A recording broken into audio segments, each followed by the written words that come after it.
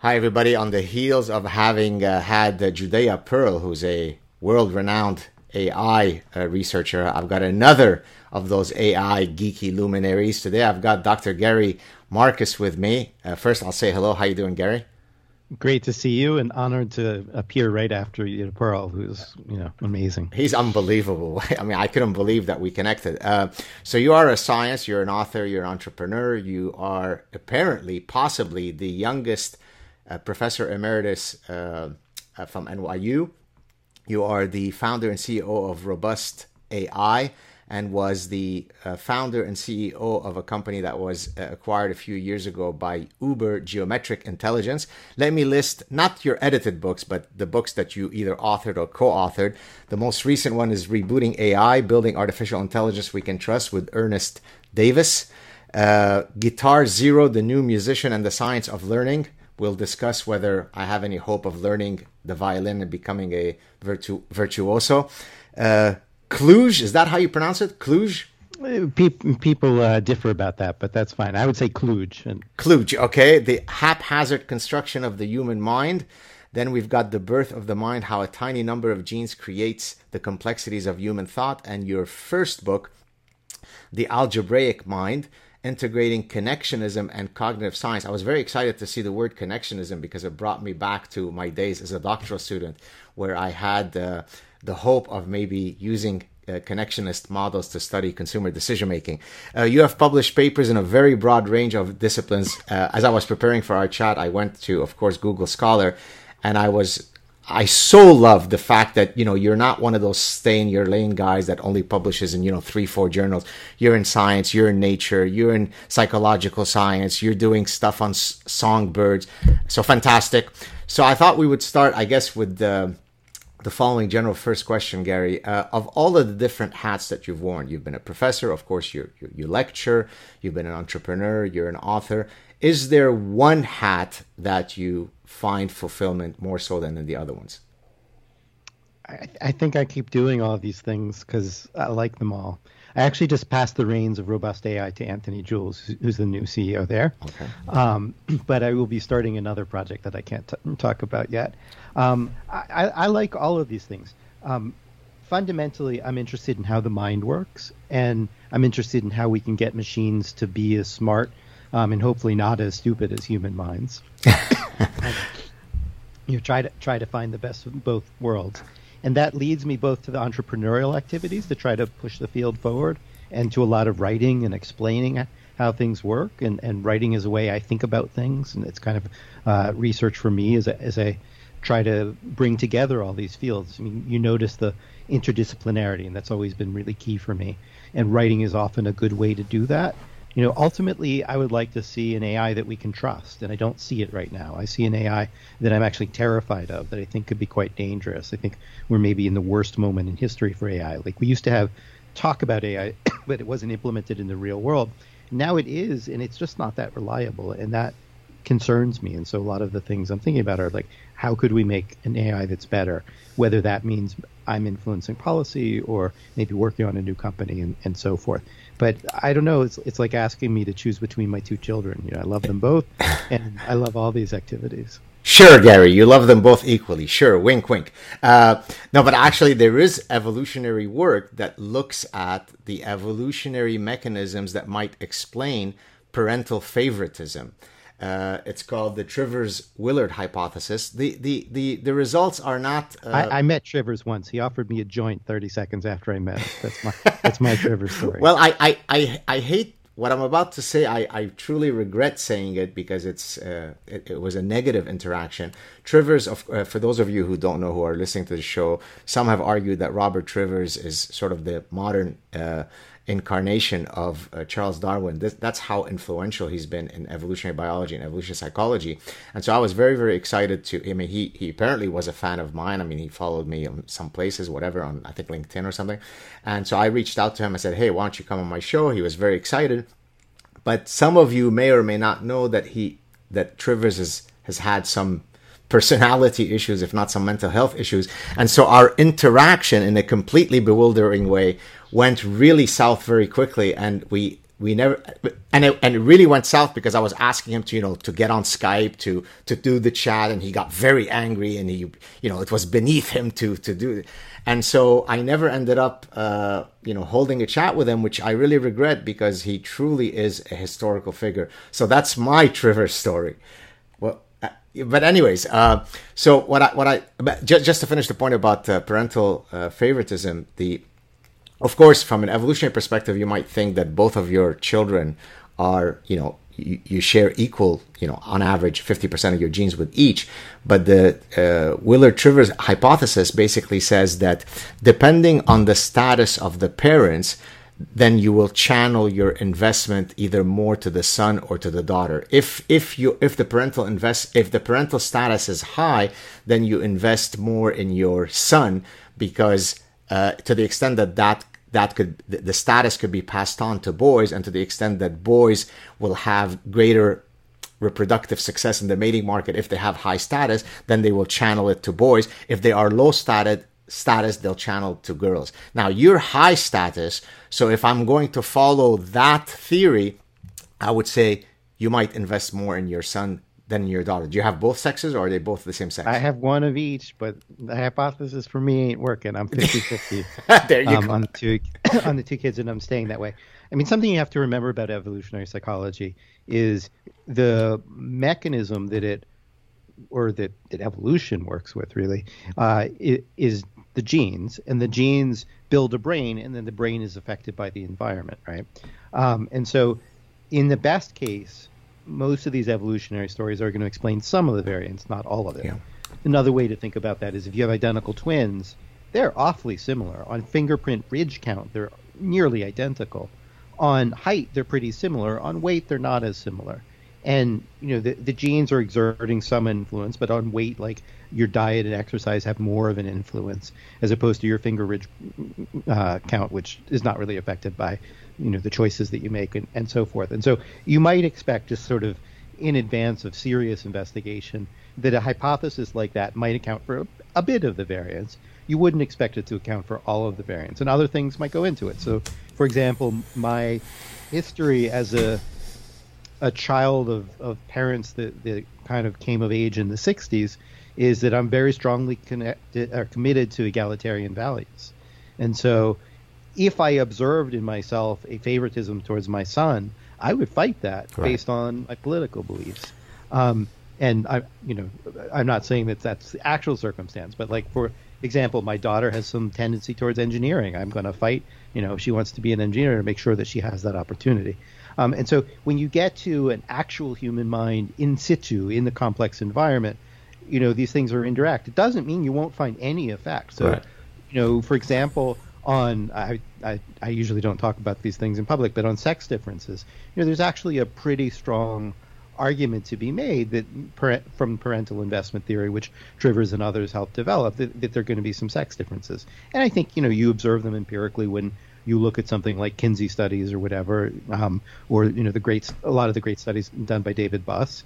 But they're always, modest effects. They're never, black and white effects. There's always shades of gray because there are all these things interacting. And so I think you can say parental investment theory probably is correct in its sort of characterization of general tendencies. And I think you could also say, look, there are lots of individuals that vary. Right. Sure. So, well, I mean, yeah, you're speaking about, of course, the interactionist framework, which most evolutionists would agree with, namely that most of what we are is really an interaction of our genes and our environment, which is precisely why I get so angry when people, levy the accusation. Well, they levy many incorrect accusations at EP, but one of which is that it's, biological determinism. Very few things are only, I mean, yes, sure, your height maybe is determined by your genes, but for most things, we really are a combination. Even your height isn't, right? You even get your older height. And you lose an inch or two. Exactly. That's right. I mean, a lot of the arguments against evolutionary psychology are arguments against straw man version of evolutionary psychology that is deterministic. And you don't have to believe those things if you're an evolutionary psychologist. And if you're someone like my mentor, Steve Pinker, you can be very nuanced about the arguments and really recognize all of these complexities. I'm not 100% a fan of evolutionary psychology. I think that there are weaknesses, but I do notice that most of the counterattacks are against exactly that kind of naive, deterministic version. I'm having a fight right now with a guy named Scott Alexander, who you might know, Slate Star Codex. And I don't think he's being very fair to me, but in general, something he does that I really like is what he calls steel manning rather than straw manning. Right. So instead of attacking the weakest form of some argument, you try to attack the strongest version, and you see where that gets you. And I see very few people do that with evolutionary psychology. What is so you at the start of your last point? You said you there are some issues that you have with EP. Can you give us a summary of what some of these are so that I can assuage those concerns for you? Sure. I mean, there are two. One of which I wrote a book about. So the first other people have written books about, which is the tendency towards just so stories. It's just too tempting to see the facts as they are, kind of reason backwards, find something that fits and say, well, that's the way it was. And, not every just so story is wrong. Yeah. Some just so stories are actually right. And that's a little bit of a problem at a kind of field level because the stakes of entry are too low. Anybody can come up with a theory, and there's not, I think, enough. Though this may have changed. I don't follow the field as closely as I used to, but it seemed like there was not enough kind of internal to the field vetting of what's actually a good story here or not. And so too many people kind of, it was too easy. But at some point in the early 2000s for anybody to go to a party and make up their own dumbass evolutionary psychology theory, which doesn't mean that none of them are good. Again, I would say parental investment theory is probably the strongest. And Buss has done great work on that. Whereas Buss's work on homicide, I don't think is nearly as good as Daly and Wilson's work. Yeah. Daly and Wilson had interesting and subtle arguments and that I just didn't see from Buss's account. I don't think you actually have to have an evolved instinct specifically for homicide to explain a lot of the facts. I think a lot of the facts can actually be derived from parental investment theory, a general tendency towards doing cost-benefit analysis, and so forth, without saying there's a domain-specific theory. But it's a lot of work to sort of weave between these or to weed stuff out. So that would be my first criticism. So stay right there. So because let me address it. Let me offer you hopefully something that might shift you in the right direction. So of all accusations against EP, the one that I find most galling is precisely the just story one. Now, you're absolutely right that, a journalist coming up with, why women buy this, can come up with a just so story and publish it in The Guardian.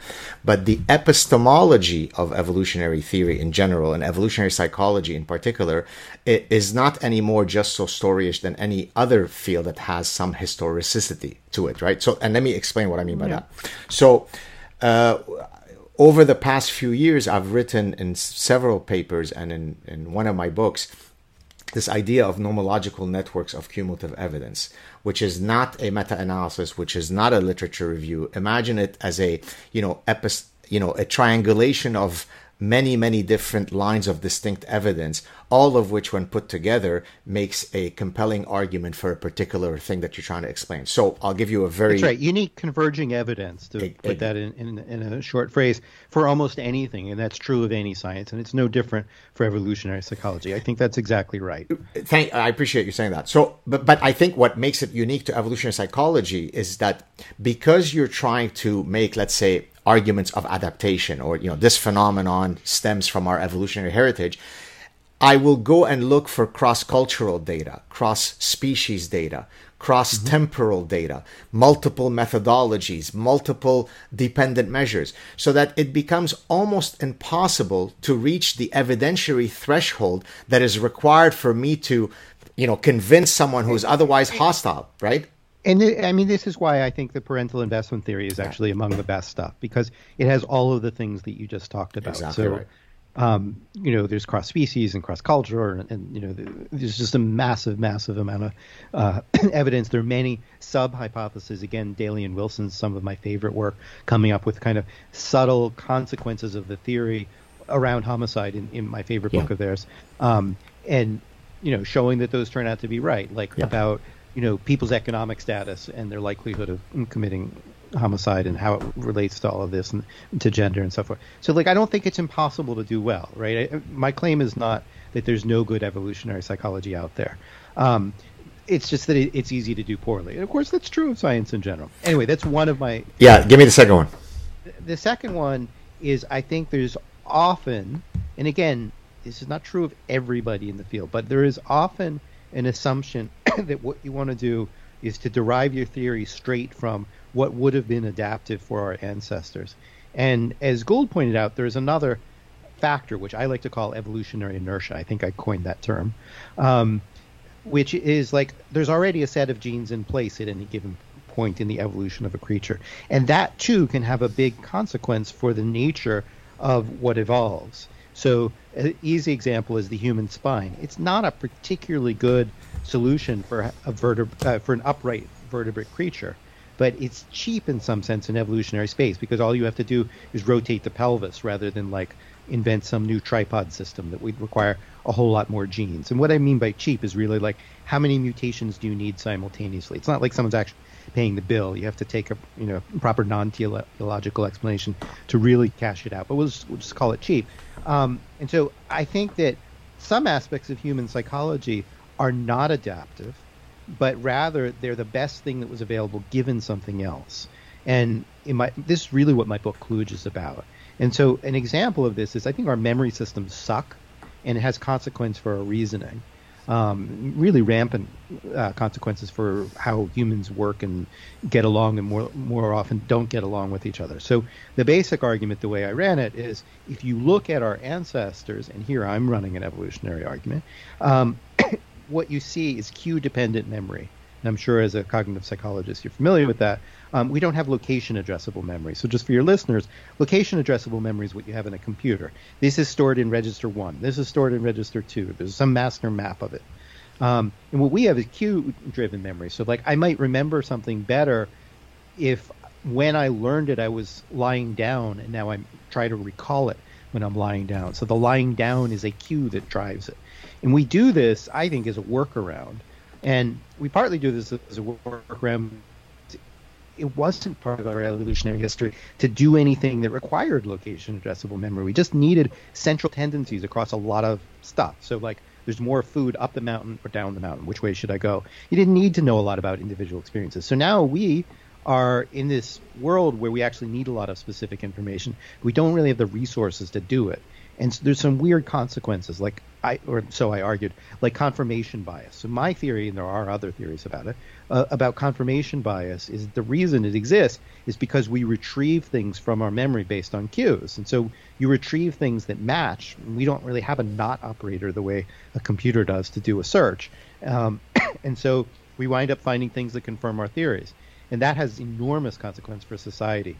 Like if you think that vaccines are bad for you, then you remember your buddy who took a vaccine and got a side effect, and you don't do a proper integrative statistical search over all of the data that's out there or available or whatever. Serious problem for humanity.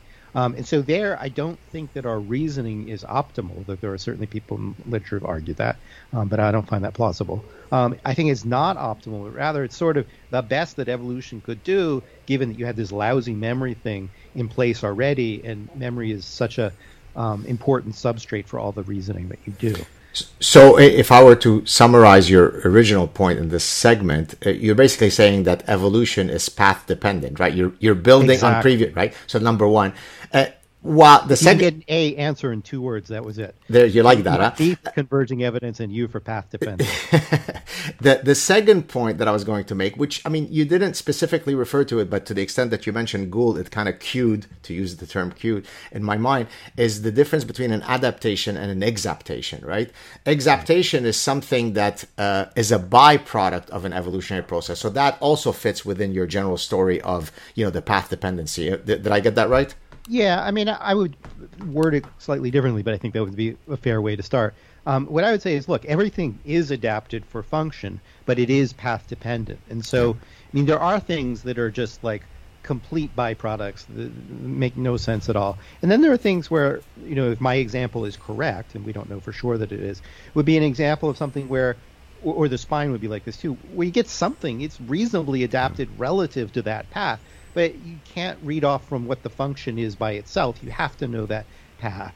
And you get, like with the spine, so we have a lousy solution, but pregnant women, their spine curves a little to accommodate the baby. So there's further adaptation once you have gone down the path of having a single column, support the whole body weight. It's not like evolution ceases to try to find the thing in the fitness landscape. It's just you're in a part of the fitness landscape because of your path. And the naive way to do evolutionary psychology is to look at something and say, the way to solve this would have been such, and therefore our ancestors did that.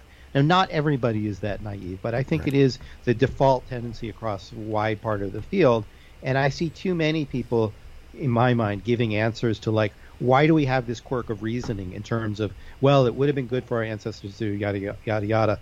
And too often, even considering the alternative, like, maybe it was actually shitty for our ancestors, but it was the best they could do given the path that they were on. Well, what do you think, since you mentioned reasoning a few times, what do you think about the theory by Dan Sperber and Hugo Mercier on the theory of argumentation, that the idea is that, we've evolved the capacity to reason, not necessarily because we're trying to get to some, ultimate truth with a capital T, but rather to win arguments. I mean, that's kind of, in a colloquial way, summarizing it. Are you familiar with that theory?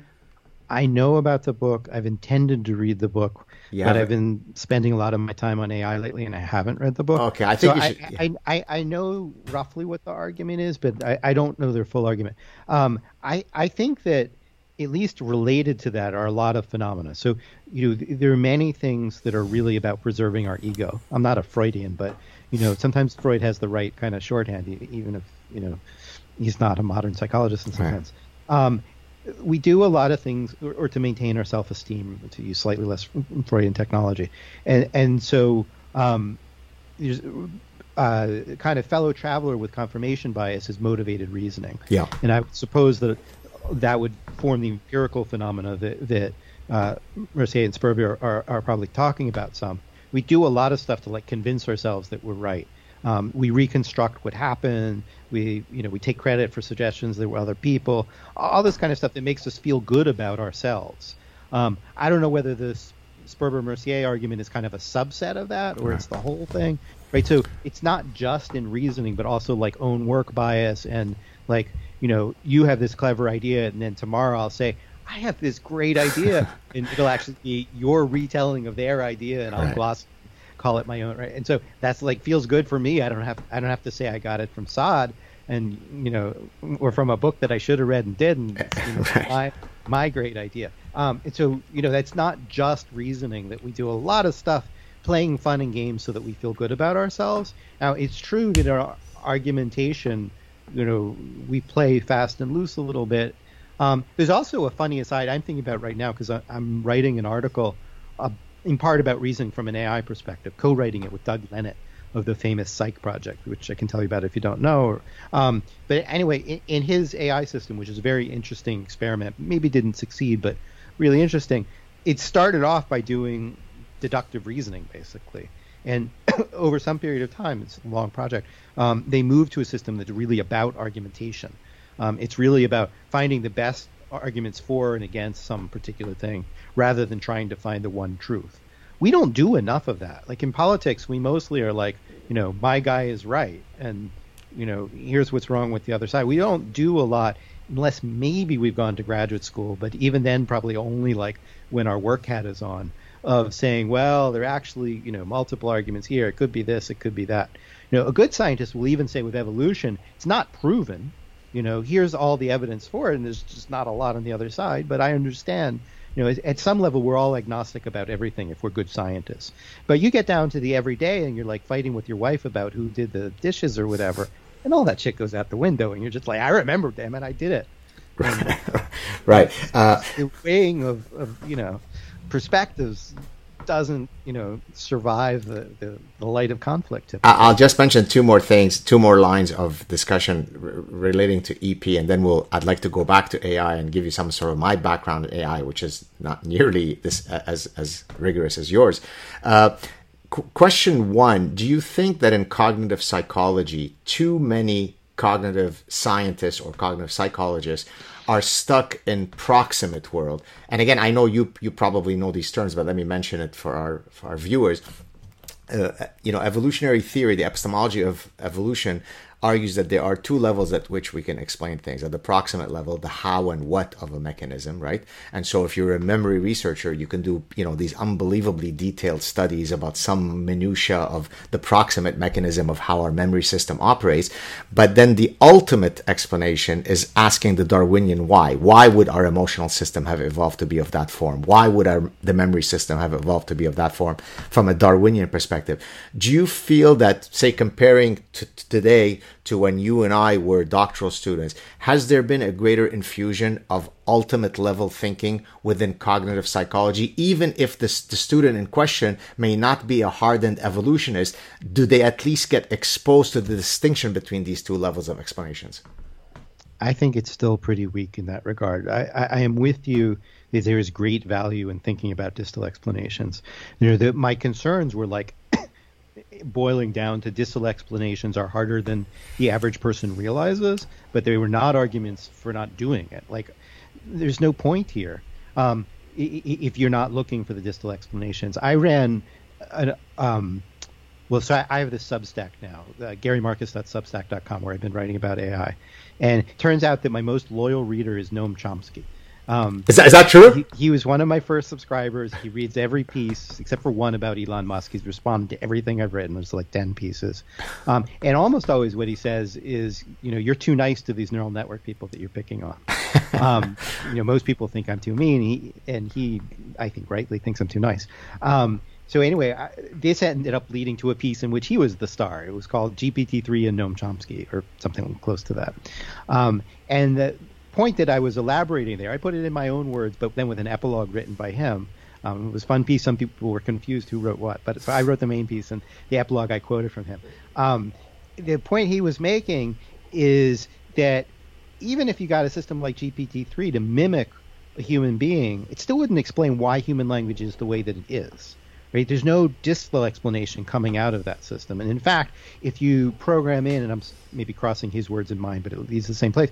If you train GPT-3, one of these big, large language models, on computer languages, it'll learn that just as easily as natural languages. And I think you actually said you might want to talk about universal grammar. Chomsky's whole point is that human languages are just some small subset of all the world's languages you could possibly imagine.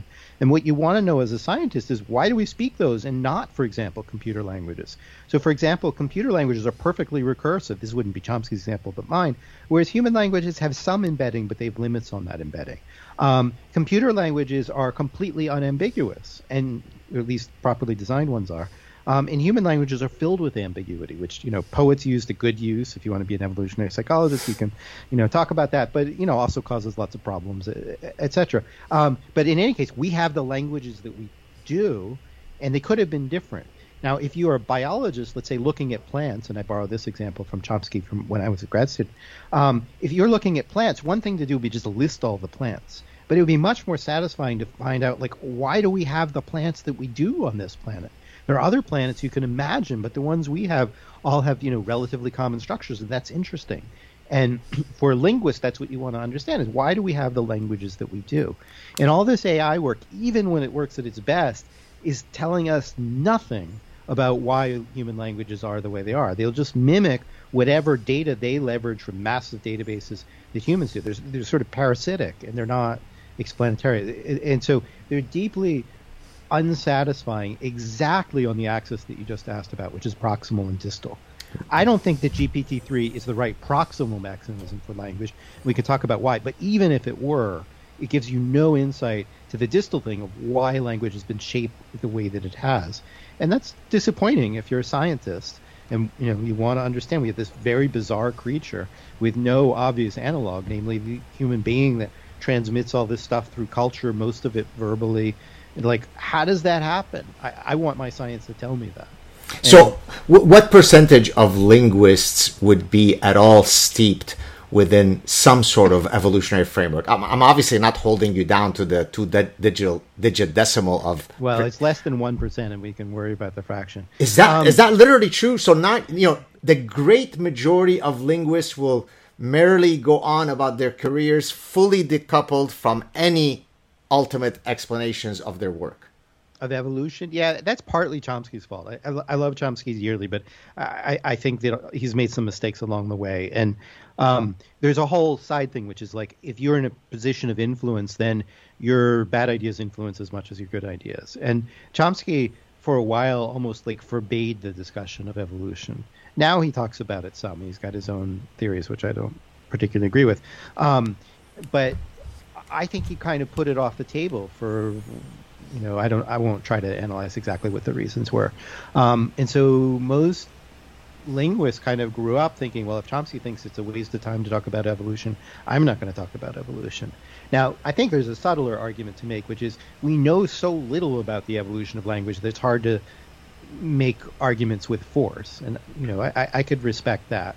Language is particularly hard to study because the closest thing that might look like a counterpart in any animal species is probably animal calls, and they just don't work the same way as natural language. So, when a vervet monkey shouts that there's an eagle above, it's just not the same system as human language. And that means that you can't do things like use animal models the way you can in vision. So if you want to study vision, if you're comfortable with the ethics of it, you can do all kinds of experiments in monkeys. Turns out that monkey vision is organized in many ways, not all, but in many ways similar to humans, and we have good reason to believe that from the genetics and from experiments when people's brains are cut open for epilepsy. You can do some comparisons and blah, blah, blah, blah, blah. So there's lots of animal model stuff you can do. There's lots of intervention studies you can do with animals where they might make some people queasy, but people have done them. So like, what happens if you raise a cat in an environment where there's all stripes? We don't have anything. I mean, maybe people would think that's unethical now, but the experiments were done in the 60s, and we can look at them and have all kinds of information.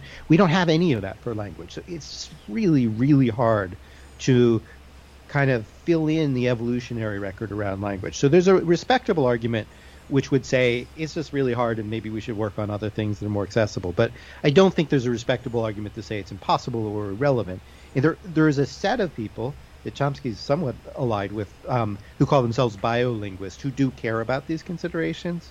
I think it's just hard to do the work in a persuasive way. So that's an interesting segue to one of the questions that I was going to pose later in our chat, where you've done some work on songbirds. So does the fact that it's difficult to link human language to some of the other vocalizations in other species, does that mean that when we're looking at the distinction between a homology and an analogy, and again, I know you know this, but let me mention this for our listeners and our viewers, a homologous trait would be a trait across two species that signals that they have common ancestor, whereas an analogous trait would be where a particular morphological feature or a behavioral pattern has independently evolved for the two species in question. So then, if I heard you correctly, then when you are doing comparisons between, say, bird vocalization or song learning and so on, and human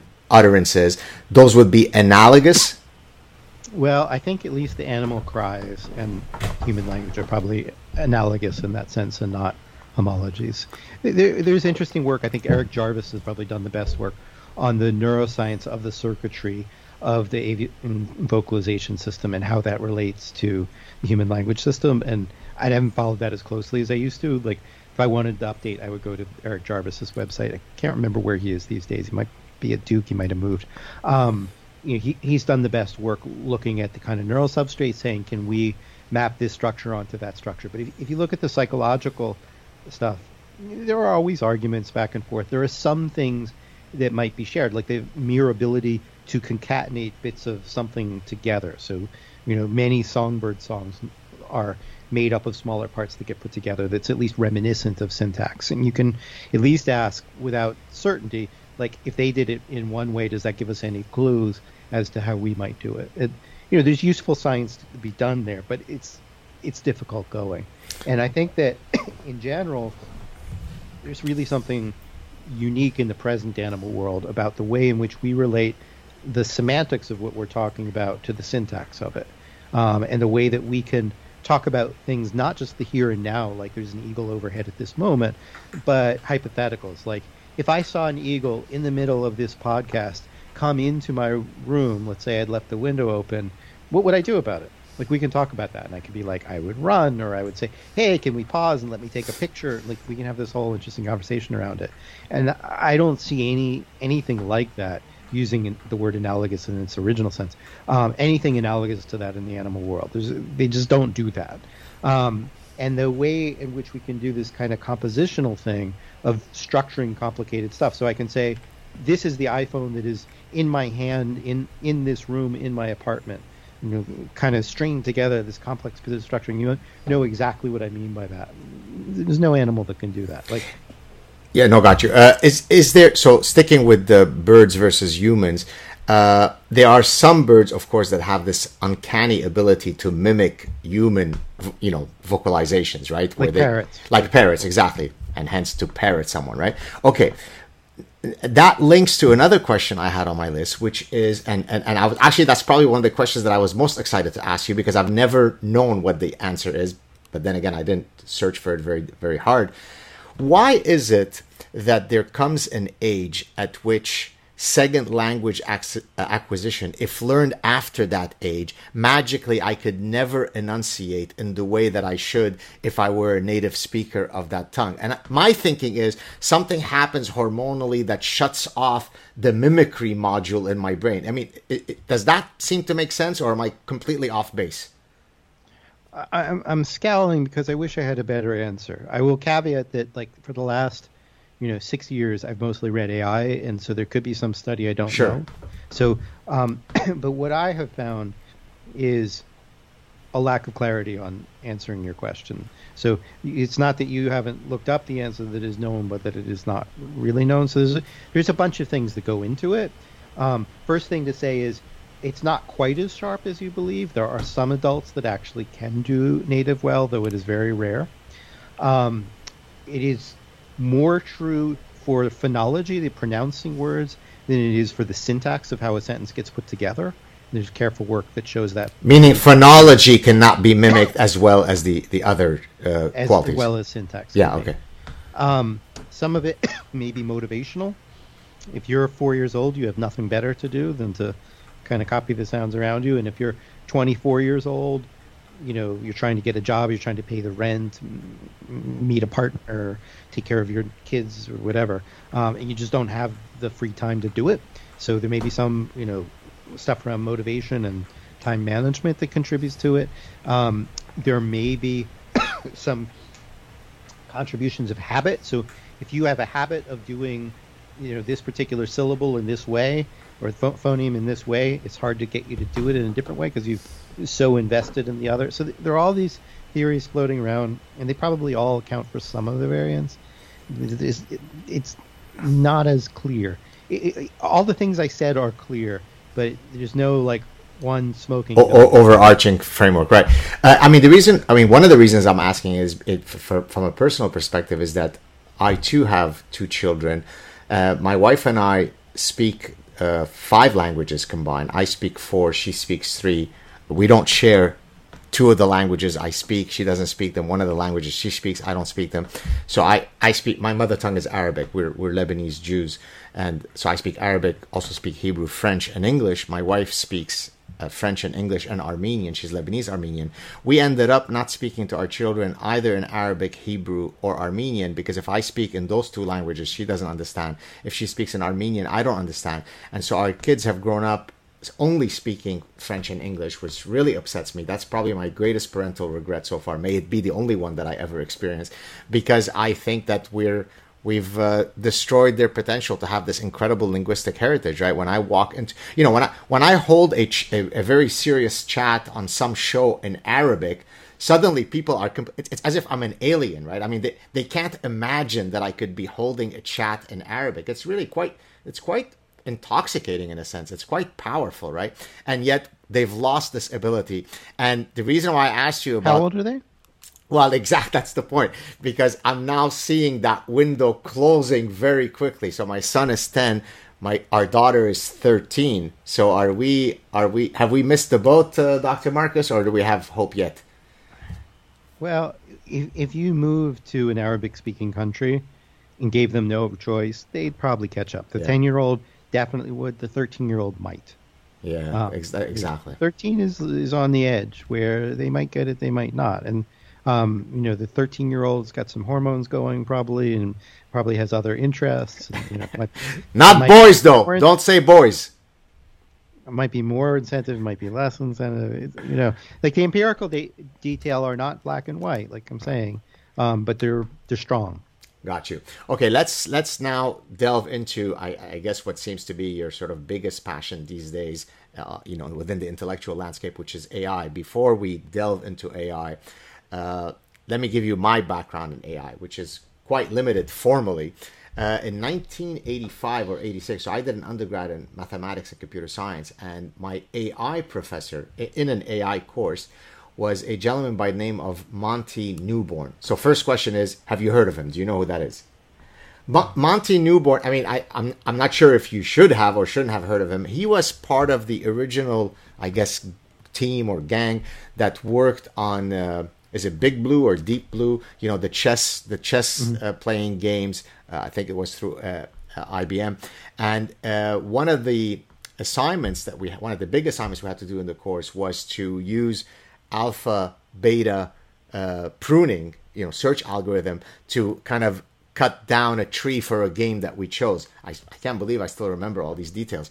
And so at the time, I was very excited as a kind of a computer science guy. I was very excited by the promise of AI, but I always thought, as just an undergraduate student at the time, that maybe we were overselling the promise of AI. So now fast forward 35 plus years later, and then looking at your latest book, it seems as though my intuition from 35 years ago is materializing in your positions. Did I summarize that correctly, or am I totally off base? Yeah, I mean, these positions are older than you or I. Right. But I think that the overselling of AI has become big industry right now. I think there's been real progress in some respects. Maybe the most impressive stuff are these art generating programs like DALL-E 2 and Imagen and what do they do? Can you just explain to our viewers what these systems do? What are the things that they solve? What they do is they draw a picture given text. They don't work perfectly, and sometimes the hype hides that fact. But in a best case scenario, you'd say, like, I want a picture of a guy with a microphone in front of him in the style of Van Gogh. And it might very well give you that. And it's an exhilarating feeling when you get that. You have a feeling of power. It might be really fussy if you said, I want a picture of a guy in front of a microphone with a book on evolutionary psychology in the business sciences in the background. And, for you, the title might be important, and it might come back as and like just completely garbling the words. That's one of the things these systems actually do, is they have a tendency to garble words. And so, like, if you wanted a rough sketch and then you had a real artist finalize it, it'd be brilliant. Like, you could do in an hour, you get 20 ideas. If you wanted an exact final thing that you would want from a commercial artist, you'd be disappointed. You'd be like, no, could you move this to the left? And it doesn't understand what move this to the left means. So, how much commercial impact it's going to have, I don't know, but I suspect it'll be considerable. It's certainly going to be useful for people, let's say, in the filmmaking industry, where they want to show concept art to help people get a general sense, and they have a whole stable of artists that can then fill it in. And it'll be useful if you want something for your PowerPoint slides and you don't care too much about the detail. So it's going to have its uses. It may also have its frustrations. But in any case, it's cool, but some people think it's even cooler than it actually is. So when it came out, the first of these systems came out, the CEO of OpenAI said 45 minutes after releasing it, AGI is going to be wild. And let me unpack what he meant by that. So first of all, AGI is artificial general intelligence. Suddenly have some background noise. He was saying that artificial general intelligence, machines that can understand anything, are going to be kind of amazing, because look at this cool thing that come out. And the reality is that this tool, although it's really interesting, I think has nothing to do with artificial general intelligence.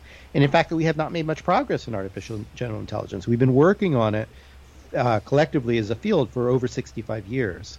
And some of the most basic things remain unsolved. And you can even see that if you look carefully at DALL-E. So, for example, it doesn't understand the difference between I want a red cube on top of a blue cube and I want a blue cube on top of a red cube. It doesn't understand what the philosopher of language Frege, Frege is known for this idea of compositionality. And this system doesn't have it. Compositionality is like understanding a whole in terms of its parts. And it just doesn't really do that. And it's hard if you're not an expert in AI to understand even how it's doing what it's doing. But the reality is it doesn't really understand what it's talking about. Another instance is if you say, I want a cup of coffee with holes in it, it doesn't know that the coffee would spill out of the holes. So you'll see the blob of coffee in the holes behind it. And the defenders of the faith will be like, well, it's just trying to be surrealist or whatever. But they would wind up in really weird land of unfalsifiability that would nauseate Karl Popper. So, like, you make a story, this is another version of Dassaultism, for anything. But the reality is the systems don't understand the physical world or the psychological world. They have a big library of pictures that they're interpolating between. And we don't have intuitions about what that means at a scale where there's a billion pictures in the input. Turns out you can do really fabulous things, but that you're not actually that smart. So it's kind of like a magic trick. Like, when somebody looks like they're cutting the lady in half with the saw, it doesn't mean that they're 2 steps away from a technology in which we can cut people in half. We're nowhere near such a technology. So what? Forgive if the way I'm phrasing this is rudimentary. I obviously haven't kept up with the AI literature the way that you would have. But, I remember when I first was exposed to AI, so the sort of the big application area that I can sort of remember, I think it was maybe at Stanford where they were using AI for medical diagnostics, right? So these would be called, I suppose, structured problems where we have a clear sense of how to model the landscape of knowledge so that using some kind of computational power allows me to navigate through this search space, better than you and I might. The same way that I might do the same thing for a chess game. Is that where we're still at, where we can do all these computational things very well, but some of those je ne sais quoi that is part of human cognition are still not being able to be modeled by these AI systems? Is that roughly where we're still at? Yeah, I think that's right. I sometimes talk about closed problems versus open-ended problems. And the more open-ended it is, the more our current AI is at sea. Maybe the most aggressive system is Gato that can do, like, I forget if it is 350 different tasks. But if you give it the 351st task that isn't in its training set, it's probably going to screw up. Right. Whereas if I tell you, okay, I want you to play a new game you've never played before. I see you have a bunch of books in the background. I want you to put them on the table in a pile, alternating. So the first book faces to the left, the second book to the right, and so forth. Boom, you can go do it, like with that brief description. And you could do it with 100 books. You could make big stacks and no problem. And the AI systems would have no idea how to do that. They don't have this human ability, you said, je ne sais quoi, to hear a new task and go and do it, or take a small amount of instruction and deal with it. What they do right now is a kind of brute force. It's not the same as the chess computer that you knew once upon a time, and technically it might not count as brute force as it was once defined. But ultimately, that's really what it is. The brute force here is a lot of data, a lot of compute, and something like a lookup table, or computer scientists might know the term a hash table. Exactly. And that's most of what current AI is doing. And the problem is it mostly works most of the time and rarely works all of the time. And so you get into domains where that's fine and domains where it's not. So in advertising recommendation, if I say you like, the consuming instinct, and I say, well, maybe you'll like evolutionary psychology and the business sciences, and it turns out you don't because it's a more technical version, I'm guessing, just looking at the cover. Yeah. Too bad. Nobody dies. Some money was wasted on a book. It's fine. Give it to a friend. But if I have a driverless car that works most of the time and now runs into a tractor trailer that was parked and kills you, that's a very serious error, and it has happened. And so these systems are not very reliable because they're basically working on lookup tables. They can't really reason about what it is that they're seeing. So most of the time you drive by reflex, But sometimes you see something weird, like some dude is carrying a stop sign. Maybe you never saw it before, but you can be like, I guess that dude wants me to stop, right? And Tesla can't reason in that way, and so there are domains where this is really quite dangerous. So I was one of the questions that I was gonna ask that speaks to the inability of AI systems to model all of the capabilities that humans can achieve is sarcasm. Now it has a personal connotation for me because I'm not sure how closely you follow my social engagement, but I tend to be quite a assiduous satirist, and I tend to be quite sarcastic. Now, many people understand that, but then there's a whole slew of people who will get incredibly angry at me and start sending me hate mail because they actually didn't realize that I was being sarcastic. I've even fooled a lot of media where they will run with an article thinking, oh, look at this moron professor spreading this stupidity. I was being sarcastic. Now, I'm going to assume that probably one of the most difficult things to get AI systems to do well is to understand sarcasm. Is that correct? And if so, why? I would assume it's very difficult. First, I will preface that by saying there is a system called, is it Palm?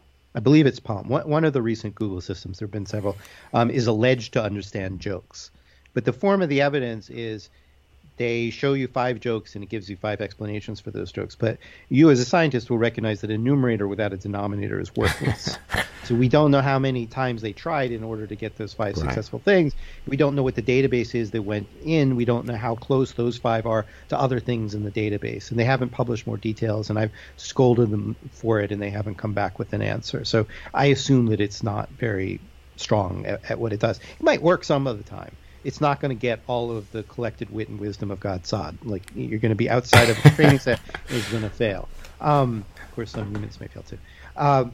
Ultimately, to get sarcasm, what you really need to do is to have a model of the world, a model of the listener, and a model of the speaker. Right. And, for sarcasm to work, the person has to have some basis in which to understand you're kidding. Now, sarcasm is, in that sense, audience specific. Right. So, I could say, so my point is the Earth is flat. And if you don't have enough context to realize that I'm a scientist and that, I couldn't possibly mean that the Earth is flat, then you might think that it's a literal utterance. So you have to have a model of me and where I'm coming from to deduce that I probably didn't really mean it and that I'm being sarcastic. And there is no current system that has a rich enough model of a human being, their intentions, and how they use language to be able to do this systematically. And I don't think we're even close to that. I do think, next week someone can train up a model on some labeled examples of sarcasm, and it'll get some of them, but it's not going to do it generally. It's going to be like with the driverless cars. There have been demos for 50 years. You can get or 40 years or whatever it is, to get a car to stick to its lane. And some people will say, look, we're on the road to driverless cars. But there's an old saying, which I've kind of borrowed, which is a ladder to the moon is not going to get you to the moon. So you can build a little ladder. It's a little bit better than last week at sarcasm. And, you get a little bit better data set. It picks out a couple more. But you're not going to get a systematic solution short of having models of human beings and what they're saying. And we don't know how to do that yet. So to link it to your latest book, from your perspective, from your view, what does it mean to reboot AI? Give us kind of the synopsis of what has been done in AI that's wrong and how we can sort of press the reset button and do better moving forward. So right now, I like to use the metaphor of the Himalayas. You could climb a tall mountain, let's say K2, be all the way up there, but you really want to get to Everest. And you could kid yourself each step you take going up K2 thinking you're getting closer to the peak of Everest, and you'd be wrong. The only way to get to Everest is you're going to have to go back down. It's going to suck, but you're going to have to do that. And that's where we are with AI. So we've gotten really high on this peak of what if I had massive, massive amounts of data and insane amounts of compute that like the founders of AI had no conception was even possible, except in theoretical abstract.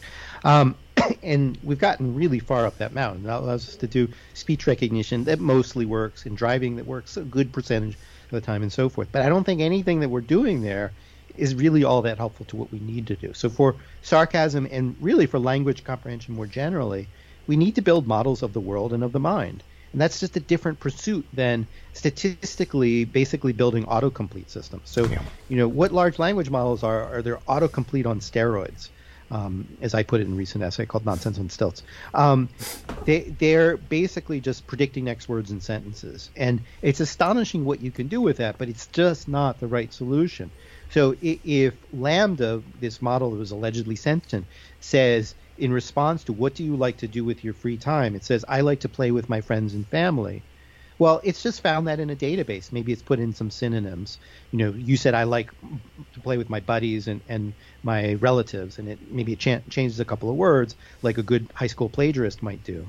But it doesn't have friends or family that it's referring to. And if you said which friends and which family, you'd have to just fabricate that online. It's not referring to a mental representation of particular entities. A good AI is going to need to do that, or good isn't the right word. A robust AI is going to need to have those representations of what it means by friends and family. And we're just nowhere towards doing that. We're spending all our time climbing the wrong mountain. So rebooting is, first of all, a almost emotional thing of saying, God, it's nice up here in K2 and the views are fantastic and I'm really proud of myself, but I'm going to have to get off this fucking mountain and go down. And that is so scary. Nobody wants to do it. I wonder if I can analogize all that you just said with the following example from pure mathematics. So if you look at the distribution of prime numbers, we don't know, we can't analytically know what the next prime number is, going into infinity, but we can use 73,000 in parallel computers to come up with the next prime number that is 6 million digits long. I didn't generate that one by understanding the analytics of the distribution of prime numbers. It was by brute force. So is that a fair analogy to an AI whereby we're still stuck in brute force world and still not understanding the analytics of the human architecture of the mind? Yeah, and I'll give you another analogy from philosophy or philosophy of language, which is about intension and extension. And you might know the terms, maybe your audience doesn't, but like let's say I talk about odd numbers. Right, the intension is basically all the numbers that are divisible by 2 with a remainder of 1. The extension is a big list of them, 1, 3, 5, 7, 9, 11, and so forth. It is possible for a system to have a big list, but not really understand what the intention of an odd number is. And neural networks, which are the popular technology now, basically focus on the extension and never really get the intention, which is why they always break. Like you teach them math, and they get 2-digit multiplication problems pretty well when you give them a bunch of examples. Now they multiply 4 digits by 4 digits, and they're just a chance. They just don't really understand multiplication, even after a vast amount of data. And so you can fool yourself if you look at the extension and limit yourself to the small numbers into thinking, it's learned it. I like really that. What it's done is memorization, a little tiny bit of generalization, but it hasn't got the deep generalization that is there for the taking. Beautiful. 2 last questions, and then you've been very kind and generous with your time. Question 1. Many years ago, there were, a grouping of mathematicians that got together. I can't remember if it was it Hilbert? I can't remember who it was, where they came up, here are the 10 math problems that we have to solve. And I think notably on that was Fermat's last theorem, which was solved, of course, by Sir Andrew Wiles. What is the holy grail in cognitive science? Is it the modeling of human consciousness? Is that it? Is that the one that gets you the Nobel Prize in cognitive science? Yeah, let's suppose there is a Nobel Prize in cognitive science. There is the holy grail of cognitive science. Is consciousness the end goal, or understanding it? I mean, I think we have a lot of problems to solve before we get there.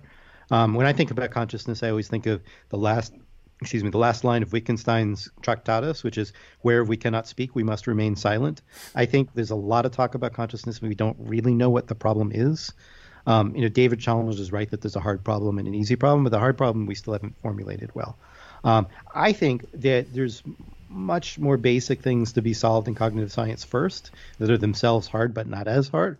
In terms of what is the way in which we represent knowledge? How do we understand a sentence?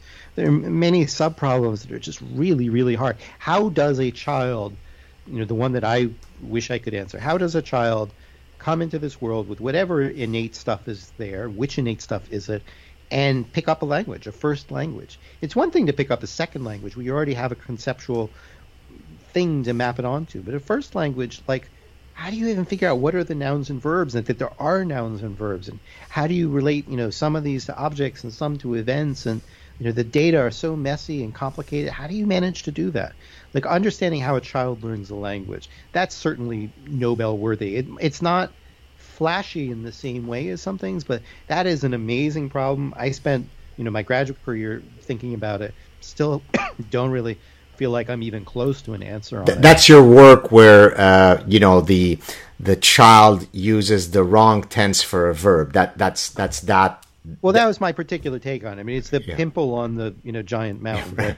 But or alternatively, more charitably, as Pinker would say, it was the kind of fruit fly of language. Right. Like here's this very seemingly trivial system. You have irregular verbs like go turns to went in the past tense, or sing turns to sang, and then you have these regular verbs like walk goes to walk. How does a kid even figure that out? And I mean, it's a nice case of this, right? Like, how does a child even understand that when I say go and I say went, that I'm talking about two different things at two different times? Yeah. That is an amazing intellectual feat that is still unexplained. People have been thinking about those specific errors since, I guess, the 1960s. Like, amazing. My whole life, people have been thinking about that. And the only solutions we have, and mine included, and I spent my thesis working on it, are hand wavy. We don't really have an answer to that. And like a lot of people have focused on the simple part of the problem, which is if you have that list of irregular verbs that you could get in a second language guide to English, how do you figure that part out and figure out, that ring goes to rang? Maybe you haven't heard it before, you heard something, but completely ignoring the hard part of understanding what time is and why tense is represented in a language. I mean, nobody has solved that. So that, I would give a Nobel to a satisfactory answer to that. It's such a deep question about what makes humans human. And then the corresponding question for AI is, how do you get an AI system to do that?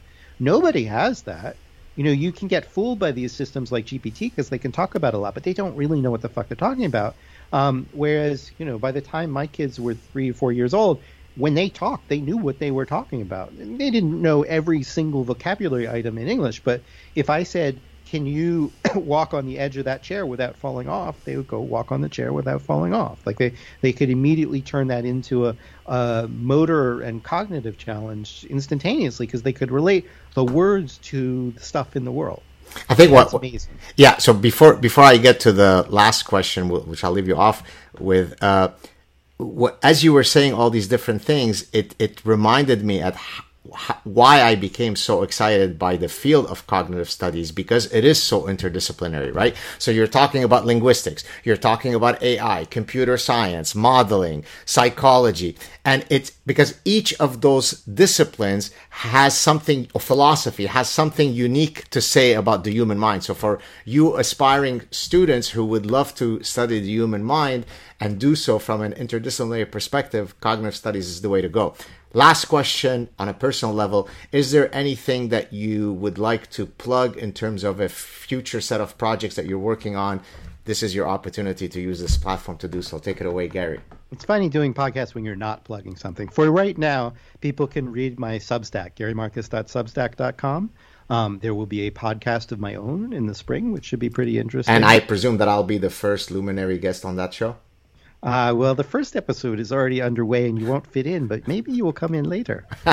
Well, I look forward to hopefully an invitation coming. Hey, Gary, so stay on the line so we could say goodbye offline. It was such a pleasure and honor to meet you. Keep doing those great things that you're doing. I really appreciate you coming on the show. This was a fabulous, wide-ranging, interdisciplinary conversation. I really enjoyed it. Oh, thank you, Gary. Cheers.